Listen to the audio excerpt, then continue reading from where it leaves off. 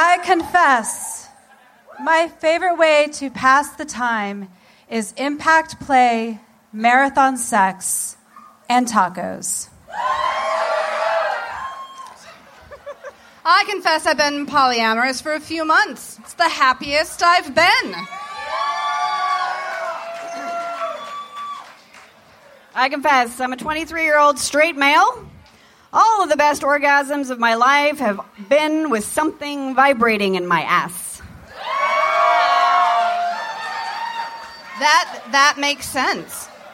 It does. For all people.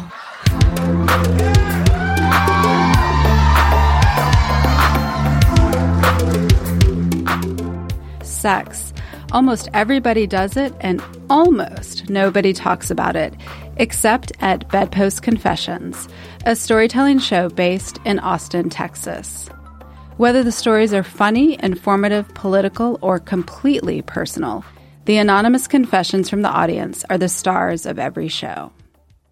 Welcome back to Bedpost Confessions, the podcast. We heard you, we appreciate being missed, and we are thrilled to be back. To get us in the mood and to celebrate the podcast relaunch, we bring you Jenna Valentine's story, Sex Back to Life, with, of course, a sprinkling of anonymous audience confessions.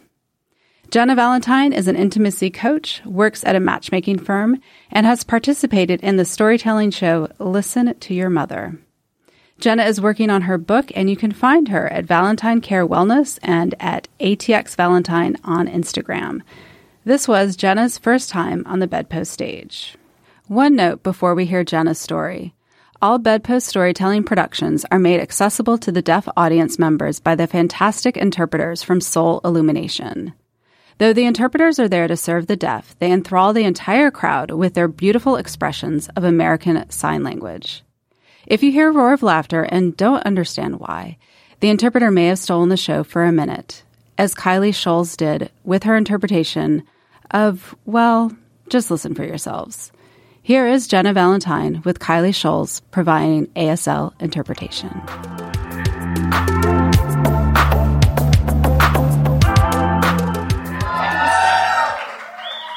It's a sexy audience, and I think I like it up here, especially from this angle. So, my partner of 17 years left me for the nanny. It is cliche as fuck. Thank you. And it's also incredibly sad.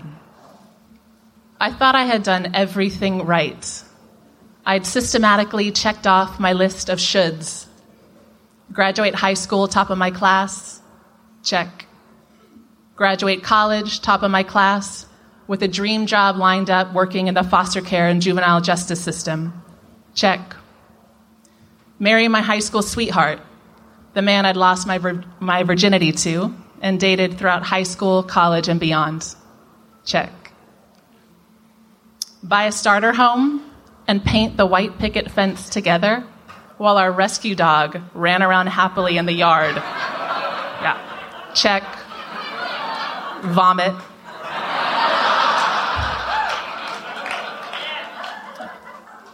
Have a baby.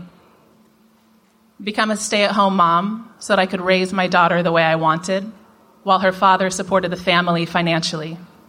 Plus, don't get me started on childcare costs in this country. Hire a nanny so I could have a few hours a week of free time so I didn't lose my goddamn mind being a stay-at-home mom. With the mundane, routine, and thankless sacrifice and lack of adult conversation and poop and crying and feeling guilty I wasn't working and feeling guilty for spending a few hours alone to work out or drink coffee or just have a phone conversation that wasn't interrupted by a baby's never-ending series of urgent needs. Check. Invite that nanny, a young, beautiful college student, and her shitty dog. Thank you. Who chewed up everything and shit all over the floor all the time, to live with us after her relationship ended and she had nowhere to live. Check. Wake up to an email from my husband.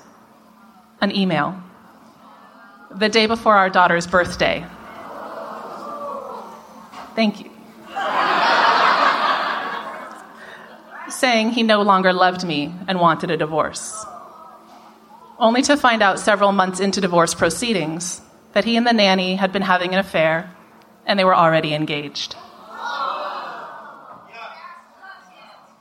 This is really supportive. This feels really good. Thank you. This is like therapy. All right. Y'all can see where my master life plan unravels. I had been with the same man since I was 15. So when he left, I realized I had no idea who I was as a single woman. I called my best friend crying and asked her, "What are the kids even doing these days?" "Ass eating," she replied without pause.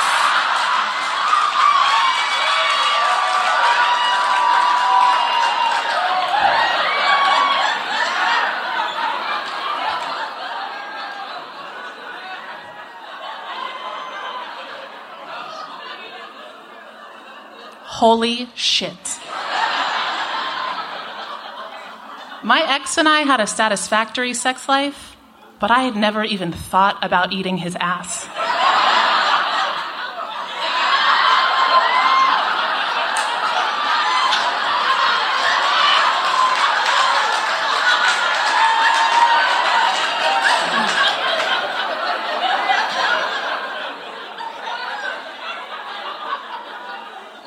Did the nanny eat his ass?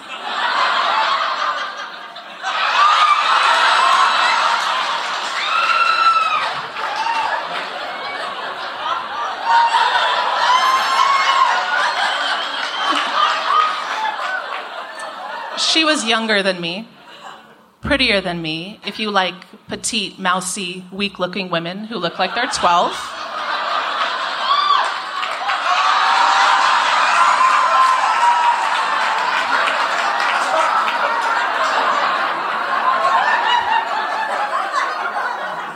Kylie is gorgeous.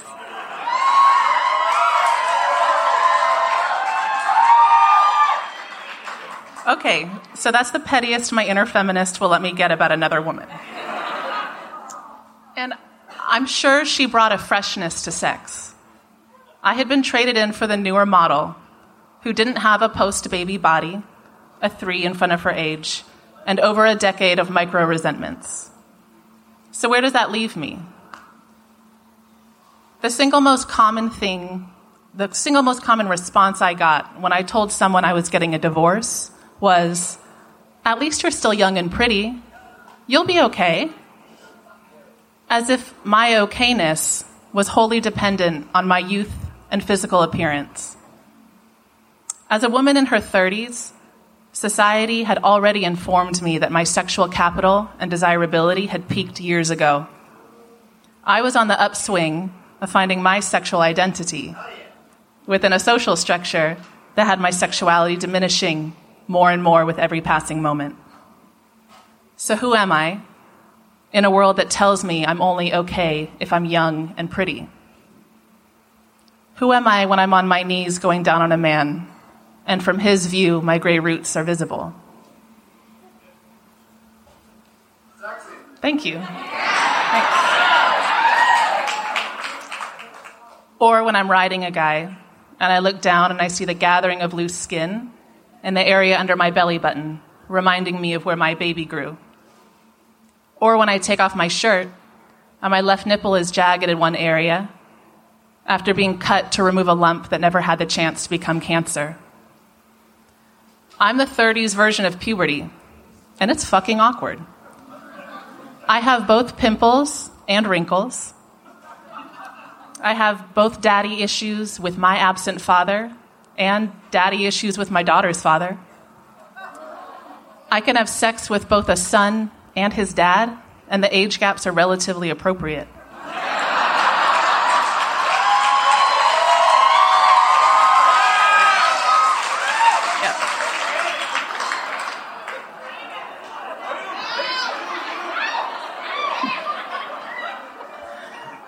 So who am I? Sometimes, when I change sex positions too quickly, I get vertigo. and I need a sec. Is that still hot? Thank you. And although I'm game for almost any position, sometimes my joints crack. And when you're having sex with a 26-year-old with a SpongeBob tattoo on his back,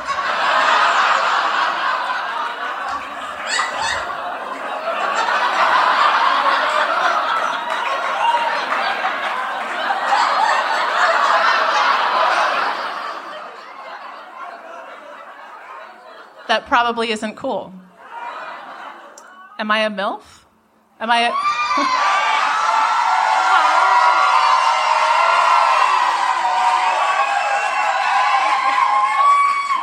This feels great, guys. Am I a cougar? Do I have intimacy issues? Or would I honestly just rather sleep alone in my bed after the sex is done and a reasonable amount of cuddling time has passed so that I don't look like I'm a fucking leave type? Am I a fucking leave type? Maybe. Or do I not want to layer on the added vulnerability of morning breath and eye goop and maybe the need to take an early morning shit? And stomach gurgling and messy hair that may not be the just been fucked look, but is actually just messy and knotted and oily? Because if I'm only going to survive this divorce because I'm young and pretty, there's a lot at stake to stay after the sex is over. Do I hide behind novel sex acts because I think it will enhance my desirability, or because I actually want to do them to make up for almost 2 decades of monogamy in a non-adventurous partnership? Because I'm finding out that strap-ons and nipple clamps and prostate massage and restraints and toys are fun. Yeah. I'm an eager learner with a curious mind and a challenge-accepted attitude towards sex stuff. But I have to own that I didn't voice my desires during my marriage. I didn't even voice my desires to myself. I deferred to his passions, both in life and in the bedroom, and I thought that that was love. So now am I overcompensating for that version of myself? Am I now overly focused on voicing my passion? And there's a small voice that lingers somewhere in my subconscious that sometimes whispers, maybe if you'd been better in bed, he wouldn't have cheated. Maybe if your pussy was prettier, he wouldn't have looked elsewhere. Maybe, if you'd kept current on the trendy sexual fads, he would still be your husband and not the nanny's. Maybe. And maybe it's that same voice that propels me to master sex rather than yield to its beauty. But maybe it's that voice that leads me to beautiful shenanigans, such as having a one-night stand with a stranger in his apartment with no furniture on a nest of blankets on the floor in the corner. It sounds kind of hot, right? Yeah. But what if I told you he didn't know how to put on a condom, allegedly? And I realized I'd never so much as opened a condom wrapper. So I told him to fuck the back of my knee instead.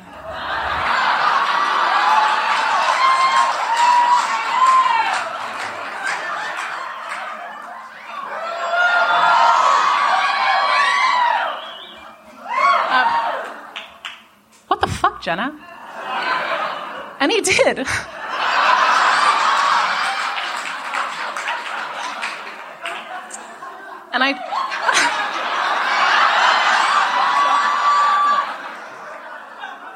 And I drove home laughing and shaking my head and wiping cum off my popliteal crease.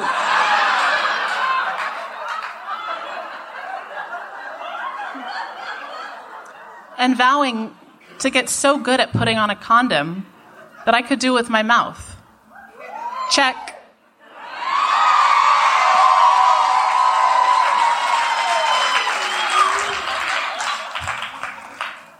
This is a weird fucking path. Or path of fucking towards finding my okayness. And I feel a sense of urgency to be internally okay before the sun sets on my external youth and beauty okayness. Because I'm still learning who I am when I'm consensually choking a partner. And I notice the skin on my biceps has areas where it's crepey old lady skin over top of the muscles. Or when I'm giving a hand job, or exploring the curves of a woman's body that are so new to me. And I notice the veins on the backs of my hands are more visible than they were just 6 months ago. And what does it mean when I both want to dominate and be dominated, depending on the whim of my current mood? But sometimes those ropes highlight the cellulite on my ass and thighs. And I wonder, am I still pretty enough to be okay? Thank you. So I'll tell you what I know of who I am in this moment. I'm someone who no longer gives a fuck.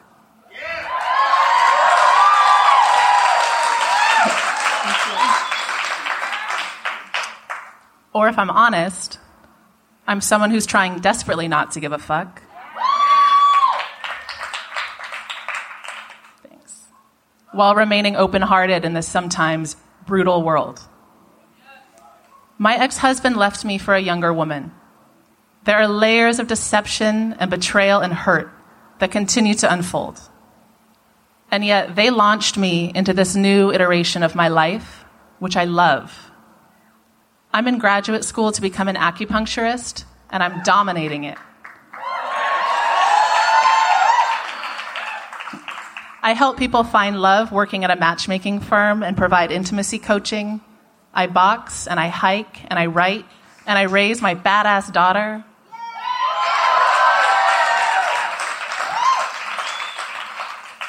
I also get to meet fascinating men and women who let me explore their bodies, investigate their minds, and engage with their energies. Sex has been incredibly healing. The people I've shared my body with have soothed my insecurities. They've caressed the loose skin, ignored the pimples, sucked on the scars, kissed the ass dimples, and shown me how to lovingly embrace both my physical body and inner self.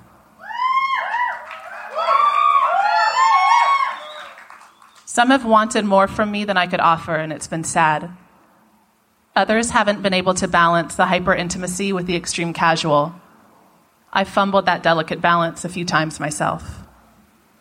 But I've been extremely fortunate to have met people who have sexed me back to life. They've helped me ramp up my sexual knowledge. Ass eating? Check.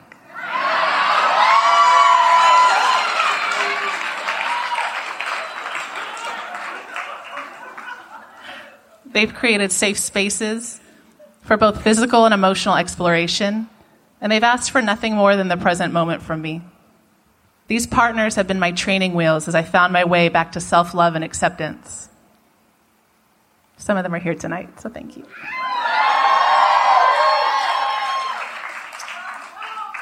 Society may tell me that my desirability is operating on borrowed time. But youth is relative, as is beauty. And I don't plan to give anyone but myself the power to decide if I will be okay. I have a new checklist now. Become a badass doctor. Expand my intimacy coaching business. Get paid to travel the world and help people heal. Try double penetration. Do a pull-up. Raise my daughter to thoughtfully and consciously create her own checklist instead of opting for the template version society will hand her. Forgive my ex. Forgive the nanny. Forgive that dog. Fuck that dog. Thank you. Forgive myself. I'm someone who was lucky enough to get abruptly hurled off the conveyor belt of societal shoulds, but I chose not to get back on. So who are you? What's on your checklist? And does it fill your soul? Thank you for having me.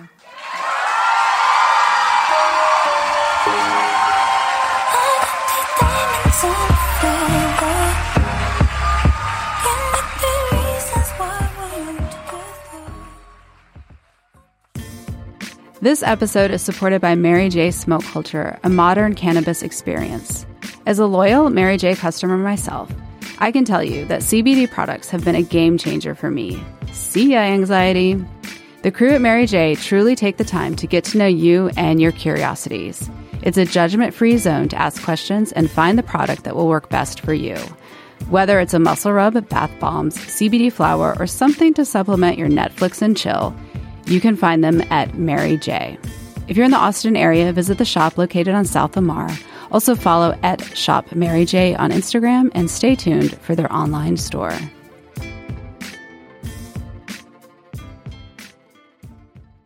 I confess I took a pastor's daughter's virginity on the altar of his church.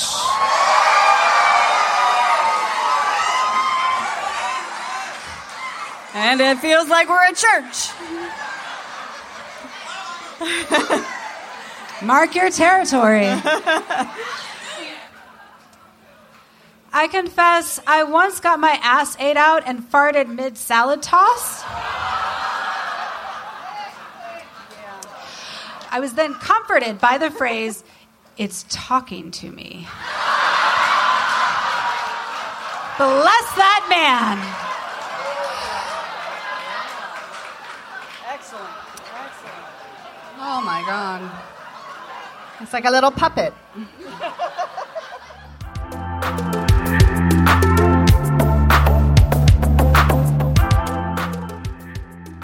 Bedpost Confessions is recorded in front of a live audience at the North Door in Austin, Texas.